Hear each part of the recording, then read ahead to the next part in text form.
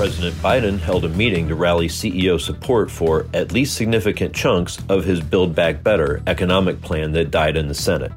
It's a pivotal moment for the auto industry and Michigan's congressional delegation.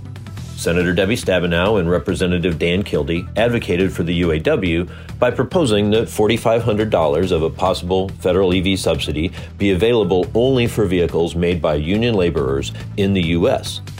Given what union jobs have meant to the state's economy and the Democratic Party, it's not a shock they would make such a suggestion. But in an evenly divided Senate, a handout to the UAW was a non-starter. Dropping the pro-union condition could allow senators, including Southern Republicans, to support subsidies for all-electric vehicles. The planet and the auto industry, especially GM, which no longer gets any federal support, will be better off if all EVs are encouraged equally. With this week's Automotive View, I'm Jamie Butters, Executive Editor of Automotive News.